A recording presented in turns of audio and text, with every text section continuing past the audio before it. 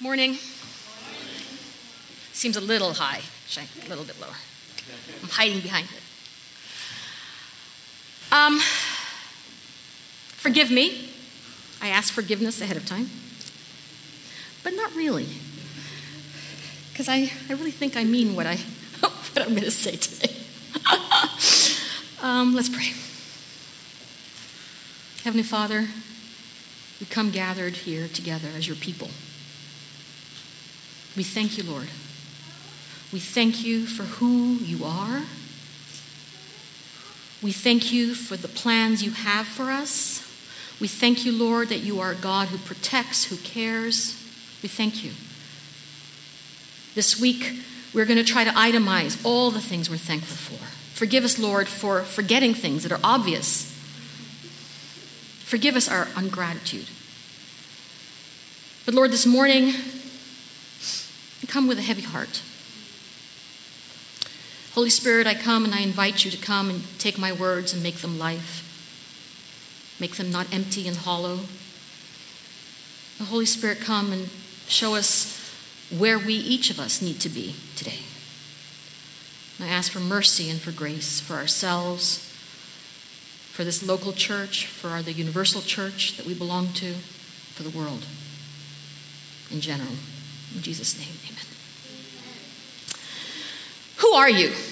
This is my topic. Who are you? I mean, really, who are you? It depends on who we are. We start from someplace, right? You know, tall, short, thin, fat. You don't want to hear my story. Greek, not Greek, American, whatever. Okay, who are you? But today, in our church, as God's people, I want to ask you, are you a child of God?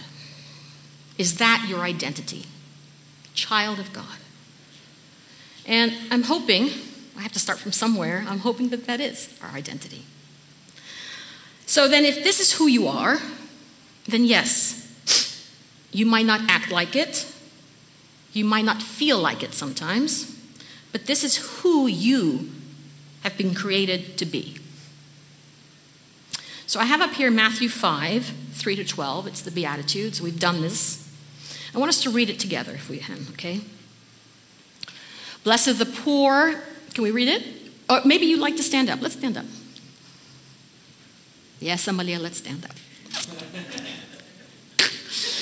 Blessed are the poor in spirit, for theirs is the kingdom of heaven. Blessed are those who mourn, for they shall be comforted. Blessed are the gentle, for they shall inherit the earth. Blessed are those who hunger and thirst for righteousness, for they shall be satisfied. Blessed are the merciful, for they shall receive mercy. Blessed are the pure in heart, for they shall see God. Blessed are the peacemakers, for they shall be called sons of God. Blessed are those who have been persecuted for the sake of righteousness, for theirs is the kingdom of heaven. These are Jesus' words found in the Gospel of Matthew. You can be seated. This is who we are in Christ. That's who we are in Christ. That's our DNA. When our child misbehaves publicly, we admonish him. That is not how a Sideropolis behaves. I remember Alexander was always so good at home. I'll pick on Alexander, he's not here.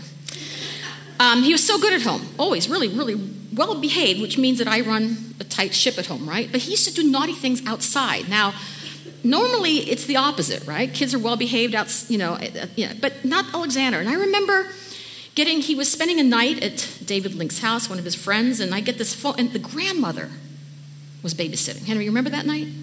We were out for dinner, and I get a call from this, 80-year-old grandmother. She says, Mrs. Sideropoulos? And I said, yes. And she says, Alexander has gone outside and broken all the sprinklers. And I'm like, my Alexander? And she said, yes. And I'm like, well, why would he do that? And she's like, okay. And I remember coming home, having Alexander come home, and I was just so, mortified, embarrassed. It's like, we don't do these kind of things, Alexander. This is not what a Sideropoulos does. So I want you to think about it. Okay? Think about this for a second. God has been telling me, I think God has been telling us, guys, this is not what my children do. This is not how they behave. Genesis tells us that we have been made in the image of God. Can you imagine that? We have been made in the image of God. So think about that for a second. Now I want you to think about the way we have been acting. There's a lot of feedback, is that right? Yeah. Now I want you to think about the way we've been acting during the election. I have to talk about the election. Now personally, I'm not very political. To be honest with you, except for this specific election, I was really not political at all. And I don't even think I call myself political, but yes, I have joined the fray. I try to read up on things, I try to learn who's who, but it doesn't come naturally to me. So this is not a political sermon. It's a call to be who we have been created to be. What is our identity? Most of us in this room are immigrants, with a few exceptions. People who have come to the United States of America for various reasons. Economic, educational opportunities, safety from war and persecution. Lady Liberty, with broken chains at her feet, welcomed us. Give me your tired, your poor, your huddled masses yearning to breathe free, the wretched refuse of your teeming shore. Send these, the homeless tempest tossed, to me. I lift my lamp beside the golden door. Statue of Liberty. This is why so many of us are here. A shelter from the cold. Do you know that it is adversity that gives us character? It's adversity that either breaks us or makes us. Think about it. What would Noah be without a flood? Abraham without a Mount Moriah.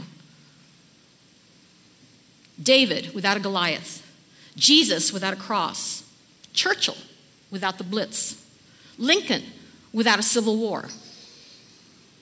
So in our country today, there's great diversity, division, hatred, and fear, an incredible victory and a devastating defeat. Will it break us as a nation, as a church, or will it make us better? So let's look at who we are. If our identity is in God, let's see what he tells us.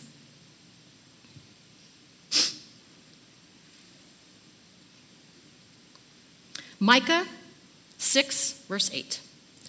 He has told you, O man, what is good. And what does the Lord require of you? But to do justice, to love kindness, and to walk humbly with your God. Now, there are three things. Do justice, love kindness, and walk humbly with your God. Pay attention. These are not choices. It's not like a check off one. I'm thinking, I'm going to choose what comes naturally to me. I'll do the justice part, but forget about the kindness and the humility. I think that's how we've been feeling lately. And God says, no way. No way.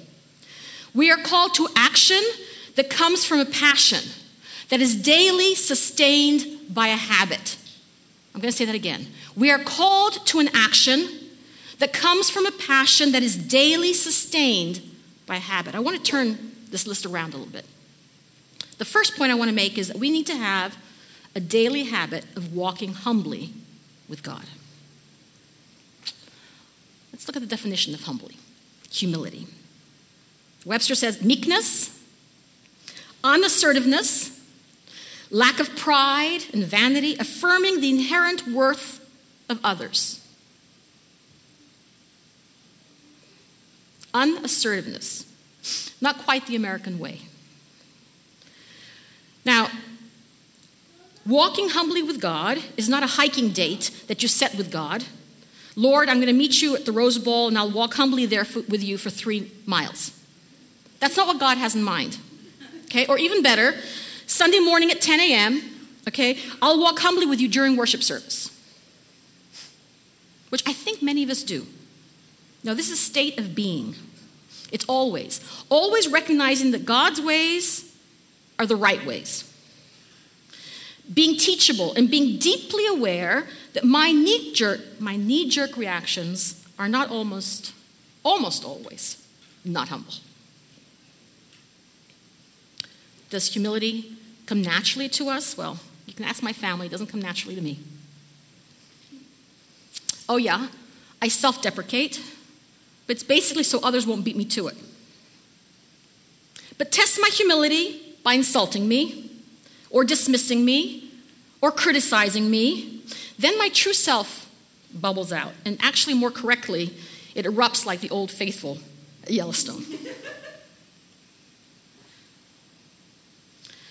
But I am the ant on the coffee table, and God is God. Even if I see other ants messing up on the job and not performing at my level, which I see all the time, I'm still an ant. Easily wiped out by the hand of God at any time. I am perpetually, continuously, predictably imperfect. I am self-centered even when I'm being generous. It's always about me, even when I do things for others. So don't be confused by my veneer, because I'm a mess inside. That's who I am. And you? Who are you? But wait a minute. God tells me I'm made in his image. Well, then why am I such a far cry from being pure in heart, gentle, merciful, kind? Why am I defensive, quick to see fault in others? Why do I think that my way is almost always right? Because walking with God must be a habit. As I gaze on who God is through the Bible, as I check my heart daily to see how aligned it is with God's heart, I am humbled. The Holy Spirit must be given free rein in my heart. Rhea, was that actually the right thing to say over here? How is God humble, you might ask? God humble? That's kind of an oxymoron, is that? Well, I want to look at Jesus' life. Jesus, God, the Son of God, and his life. Just a few points. The Creator, God, chose a young, poor, unmarried girl to be his mother.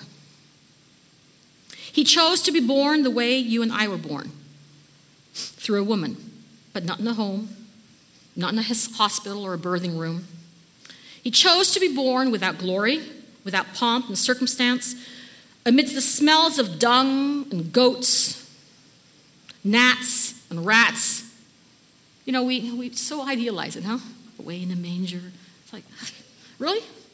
I remember on our honeymoon, we went to Henry's mother's village. Actually, it was the village outside of the village. And we went to the oldest sister of my mother-in-law's. And when we got there, she was milking her goat. She was in this barn, and she says, come, let me show you how to do it. And at 19, maybe now it would have been different, but at 19, all I could do is not gag.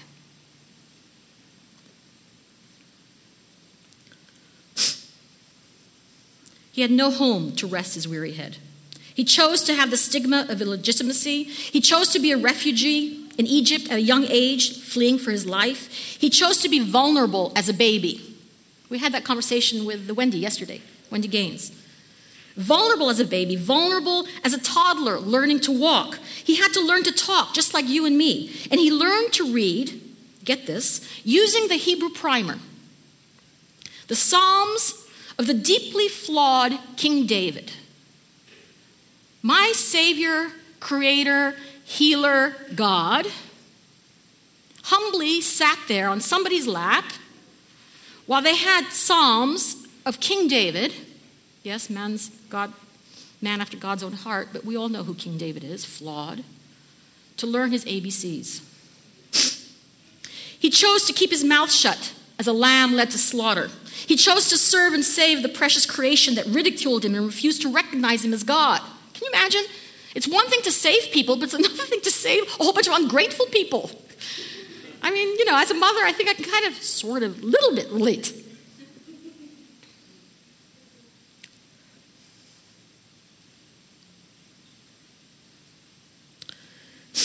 He chose a criminal's death.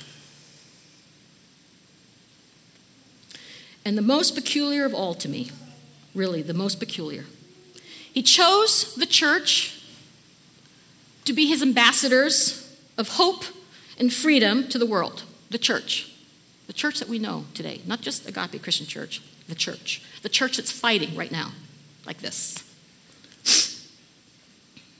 What do you think of that? I mean, I definitely would not have done that if I were God. There are a lot of things I would not have done if I were God. The Creator, Savior God chose a group of flawed, self-centered, self-righteous people to spread the message of freedom and love. I mean, what, So when you think about humility, Jesus is the definition of humility. And why did he do all that? I mean, really, why did he do that? Okay, I understand coming to earth, so he to us. I get it. I understand, but really, I mean, there's a lot of different ways to come. Hebrews tells us so that he can understand us, so that we can have a God who sympathizes with us, who has experienced our pain, who has been tempted in all things, and yet never sinned.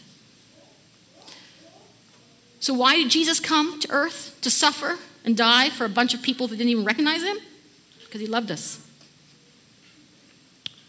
Now I'm going to pray, and don't think the sermon is over, because I'm going to pray 3 times during each session here. Okay, so don't get excited.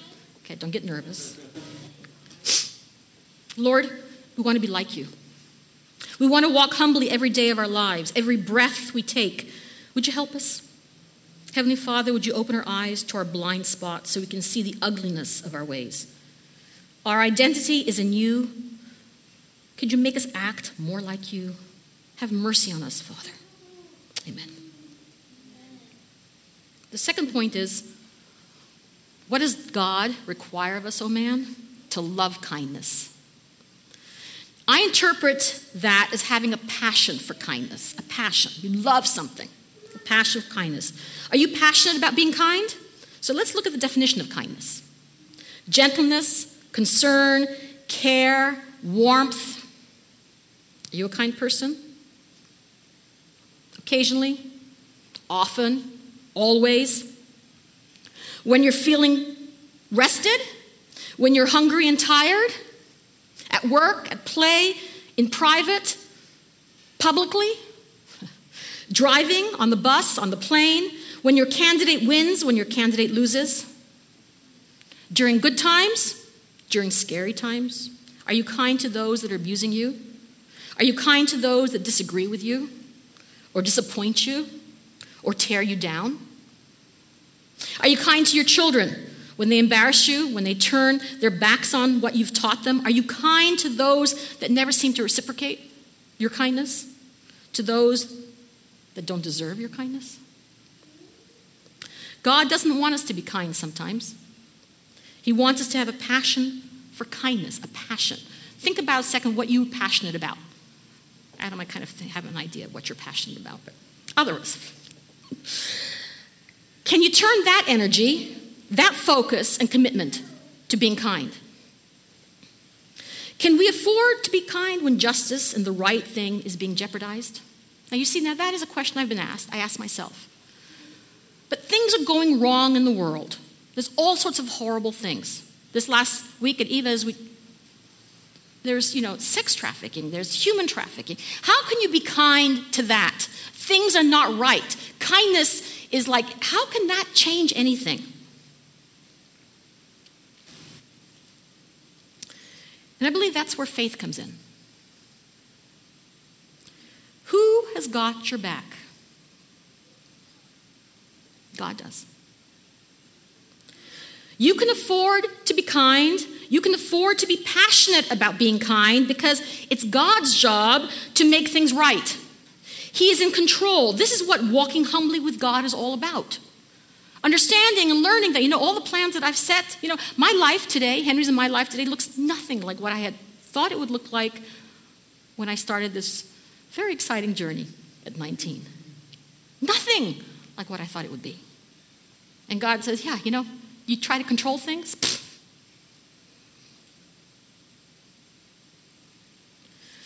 We are in his hands even when things seem so wrong. 1 Timothy tells us that we're to pray for our political leaders. And I think I was joking with somebody, like, I'm going to pray that they just... That's not what it says. Okay. Pray for our political leaders. Pray for tranquility, a quiet life in all goodness and dignity, for wisdom, for choices. And then, Timothy says a verse later, because God is always trying to save them.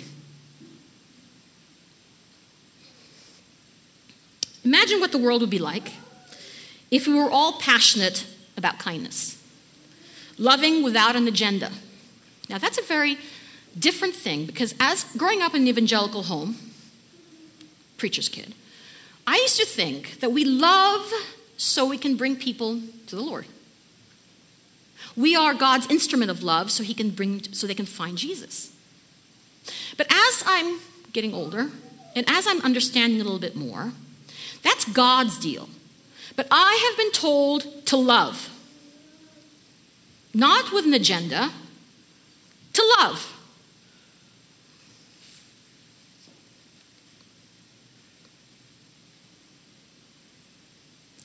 And I've been told to be passionate about it.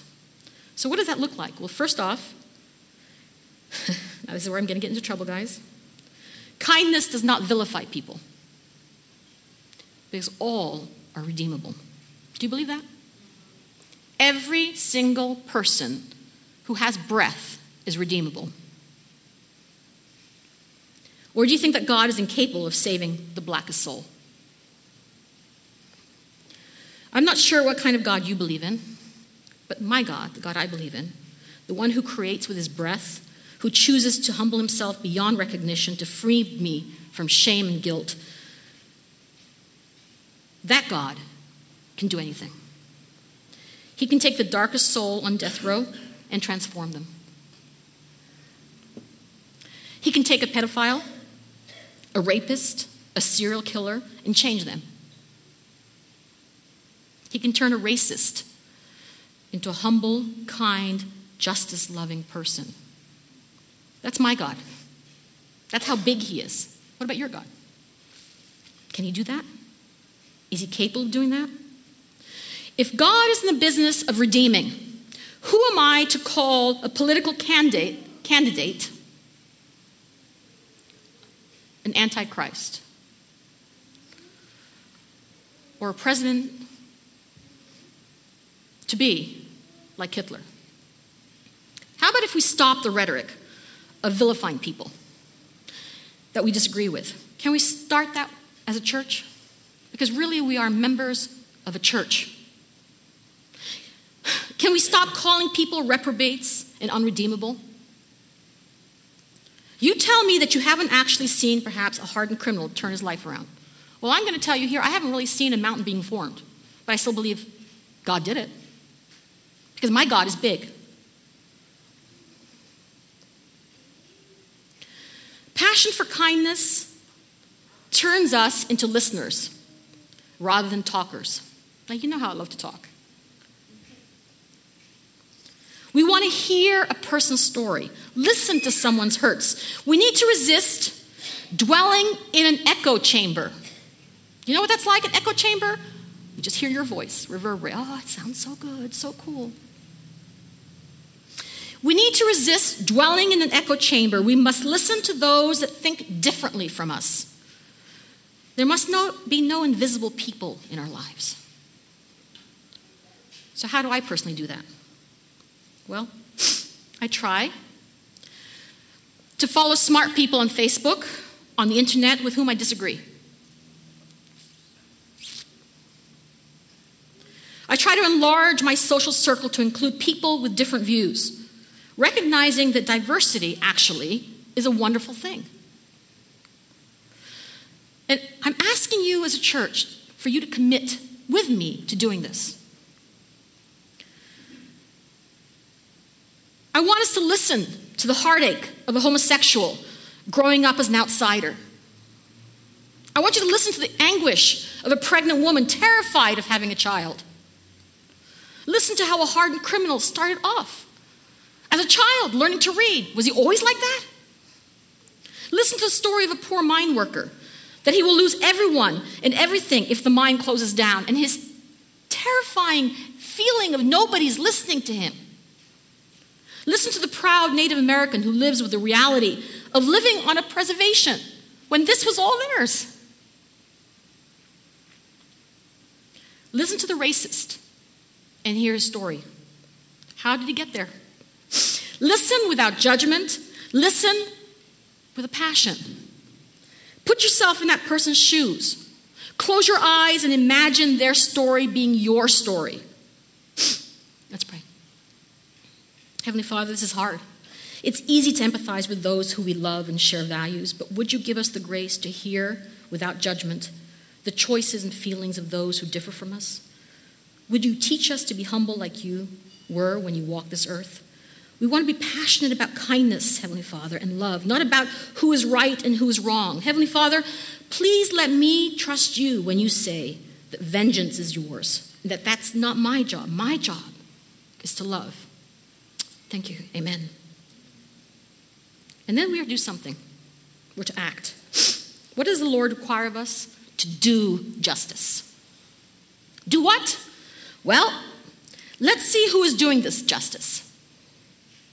It's a person who's daily walking humbly with God. It's a person who has a passion for being kind. That's the person who is called to do justice. Very different than many times how I see things going down. And as Christians, my identity is with God.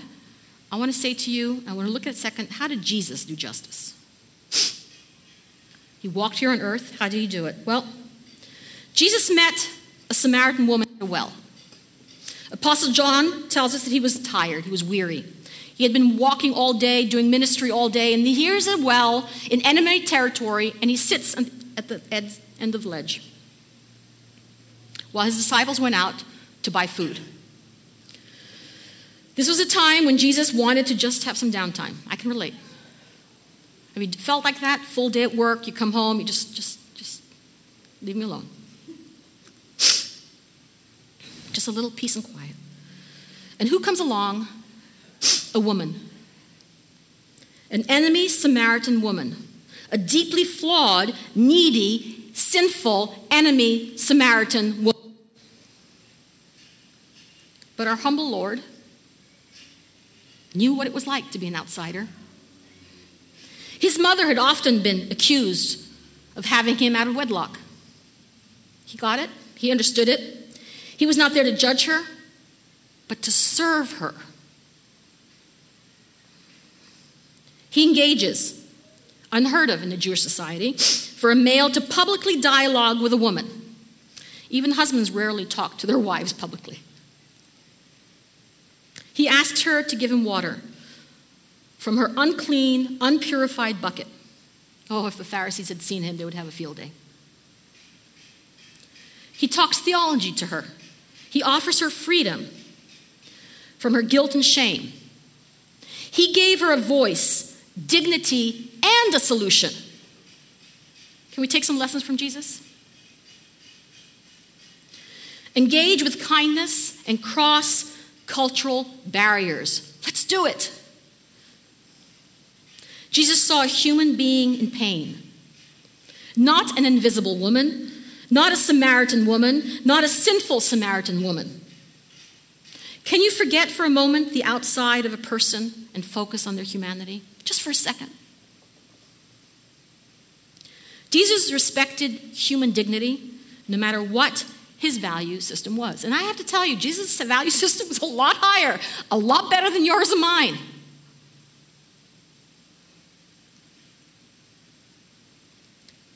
Can you do that? Can you give what you can to alleviate pain? Whether it's listening to a story without judgment, protecting someone by standing next to them in their journey without cliches of spiritual wisdom. I want you to weep with me when I'm hurt. Don't tell me that everything will work out when it feels like my world is collapsing. I think those of us who've had therapy, that's the first thing we learn. Embrace me. Feed me. Love me as I move into a safer place. You can be strong for me because you know that God is in control and you know that there's going to be good that will come out of it. But be wise. Don't tell me that while I'm just completely destroyed. Don't remind me of that prematurely because that just makes me feel unheard, unloved, uncared for. You don't get it. Wait for me to feel the loss, to feel the fear. Wait for me until I start to come out of it. And together remind me the end of the tunnel. How are you doing? I asked that of Lantu last week. She looked at me like this. Why? Because I had this kind of like, how are you doing? She was like, why? You know, it's like almost like, oh, what have I done? Lantu, I don't mean to put you on the spot, but that was very funny to me last week. How are you doing is not a throwaway question. Our society has turned it into that. How are you doing needs an answer. It says, you're not alone in your feelings. I care. How do we listen? We need to equip ourselves to listen. We need to listen with Christ's righteousness, not our self-righteousness. Trauma can be healed, but first it must be felt. So, people in our country are traumatized by what's going on. Both sides. Jesus never tells the traumatized to be silent. What's happened to you? Healing begins where the wound was made. We don't throw out our arms and shout, what's wrong with you? How long is this going to take? Seriously? You don't have the right to say to an African American, okay, really, how many years have you been freed from slavery? Enough already. Say the same thing to a Native American. Enough already. Say something of a person who has suffered abuse. Enough already. Enough is never enough until the person says, I'm ready to move on.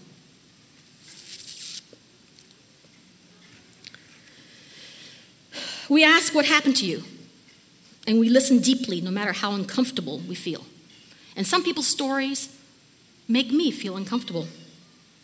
The crying, the fear, the feelings lead to understanding. It's a space for stories to be told, rage to be shouted, and fears to be shed. Let all stories of trauma be heard, not just the ones that, are kind of okay in the church. Jesus says, in days like this, when trauma has been heard and felt, this will give us the opportunity to testify and proclaim the true gospel of Christ, freedom and life, not guilt and shame. But many times the church just wants to rebel. This is wrong. You need to feel guilty. You need to feel shame. That's not how Jesus came and saved the world.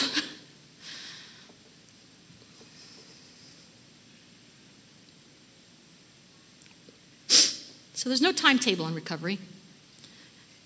Time to get a tougher skin. We're bound to each other, and we ask, Lord, shed light here so we can see. Sometimes listening is all that's needed for healing. Sometimes it's shelter and food. Sometimes it's a job. Sometimes it's giving a voice to the voiceless. How do we do justice? How do we stand between people who God loves and those that want to do them harm?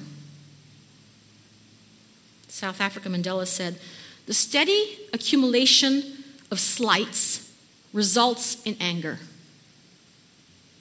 The steady accumulation of slights results in anger. So how do we stop that? Well, you allow people to voice the slights. You don't tell them, shut up, it's not a big deal. Okay, really? Be a bigger person. Just, if it bothers you, let's talk about it. So there's no all this stuff swept under the carpet, and then finally it's this mountain that just erupts.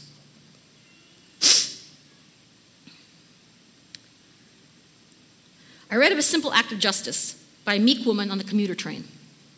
She saw that a few teenagers were bullying a young woman on the train that was wearing a hijab on her head, a Muslim woman.